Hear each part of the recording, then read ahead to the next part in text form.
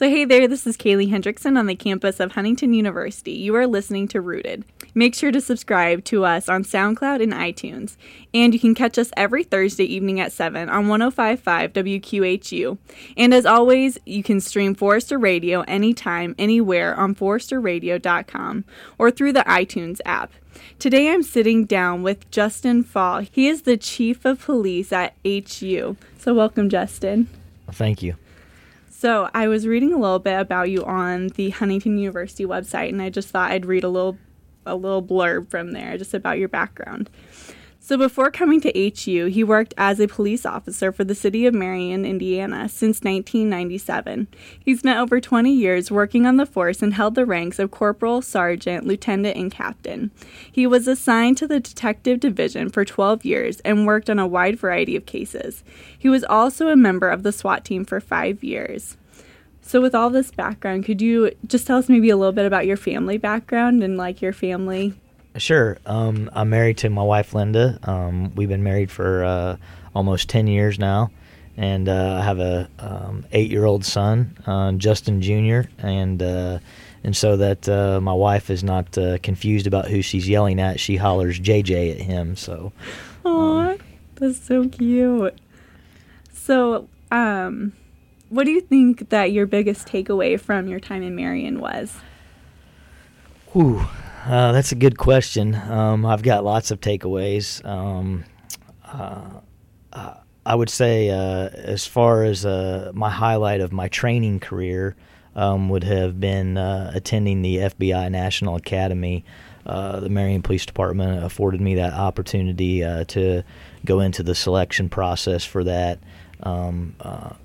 The state of Indiana gets to send 5 police officers every year to the FBI National Academy, and I put in with many, many other police officers, and I made the cut of those 5 for that session in the 250th session in 2012. So that was probably the highlight of my career as far as training goes.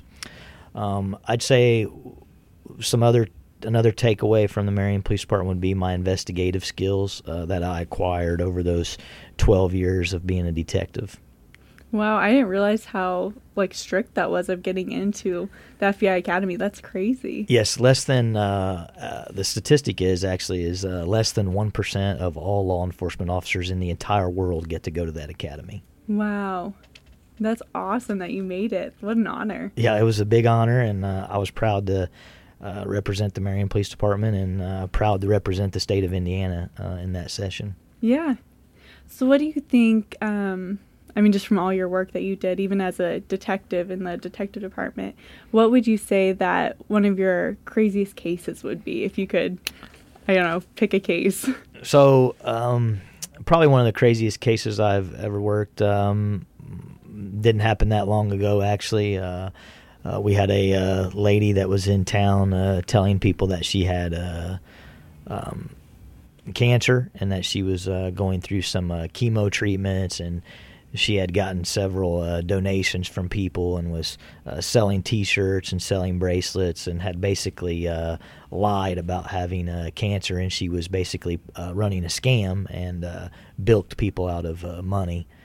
So that was probably one of the craziest cases I worked because it involved some internet things. This particular lady was actually taking pictures off of cancer websites and was cropping herself into these pictures off these cancer websites and so on and so forth. So it got a little bit crazy. Oh my goodness! You hear about so many people going through the struggle, and that I don't know, then just faking that's. Wow, that'd be crazy. So what would you say would be one of your most dangerous cases that you've ever worked on? So actually, throughout my 12 years in the detective division, I've worked many serious cases, from robbery to rape to homicide to child molest, just some horrific cases, honestly, and you can actually probably see it more than what the listeners can see, but the emotion on my face probably changes when I speak about those, because it still they're gut-wrenching cases. They're involving children. They're involving people that have passed away by violent circumstances. And it's not all what it's cracked up to be. It's not TV. That's what I can tell you. So I've had many of those cases, and I tell you, I got into this job because my father was a police officer, and I really never knew what he did. I mean, I knew he was a policeman, but I never knew what he did. And then I got into the job myself, and then you figure out the things that humans do to other humans is horrific at times. And so they're all kind of gut-wrenching. They all kind of run together in my head. I have many stories that I could tell, many cases that I could tell. I've been fortunate enough to get a lot of confessions from people that have done some very bad things, up into killing people, and it's those are gut-wrenching cases. They're gut-wrenching because you're dealing with victims' families that have this person has passed away, and you are basically speaking for the person that can't speak, or you're speaking for the person that is looking for justice, and they go right to your heart for sure. Yeah. How do you even deal with all that pain and just the cruelty of life? Well, that's kind of interesting, really. There's actually a good book out on the market. Not that I don't get paid any money to drop his name or drop his book or anything like that, but it's probably the best book that I've ever read. And I'm not much on reading, to be honest with you, but this book was actually a book that I've read a few times. Actually, I've dove into it, and the author is Dr. Gil Martin, and he talks in this book about how do you deal with basically managing of stress of police work. And so some of the things that you can do are to you can exercise to de-escalate yourself. You can eat right and try to maintain a healthy lifestyle.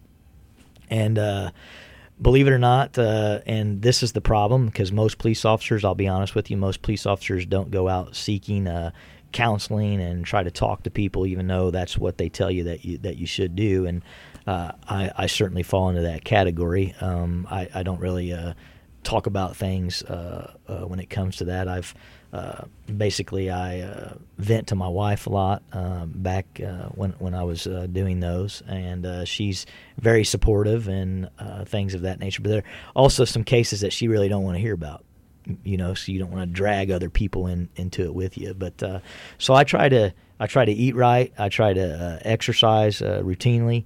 And I just try to maintain myself healthy lifestyle, so to speak. Yeah. How do you think that your faith has been integrated in both your work in Marion and all of these hard cases, and even now at Huntington? Like, has your faith helped you in any way through those hard times? Oh, sure, 100%. I think you have to be. Your foundation has to be with God, and you have to. I hate to even use. Since we're at Huntington, I hate to even use this, but I'm actually friends with the basketball coach at IW, Coach Tonigal, and I will tell you that I follow his principle of I am third, and so God comes to me first, and then my family or my teammates, and then I'm third, and I will always operate on that principle. So I think surely as long as you have God at the top, everything else will fall into place. Yeah. And what do you think made you come back to HU after so many years? Because you graduated from HU and now you're back here. So what made that switch, or why did you come back? So the way it worked with the city police department and our pension program in the state of Indiana that we have, you can actually retire from the police department with 20 years of service and lock your pension in. So I hit 20 years of service on like February 24th of this year. Okay. So it would have been my 20 years. And this job became available sometime in June or July, I think, if I remember right. And I just viewed this as an opportunity to, hey, maybe I can come back and give back to the university that gave so much to me. Yeah. So why you mentioned that there became a job opening. What was the cause of the job opening here at Huntington? So Barry Cochran, my predecessor, was the chief of police here for many years. I want to say he was here for over 20 years. And he decided to retire. And so once he retired, the administration of HU opened the position up, and I applied for the position, and I think there were several other candidates that applied, and here we are. Yeah, that's awesome. So I've heard from a couple other students that you seem really involved, like on campus and doing different things, like. And you have I've heard that you've had like a really good heart for students. Like what makes you have this heart for students?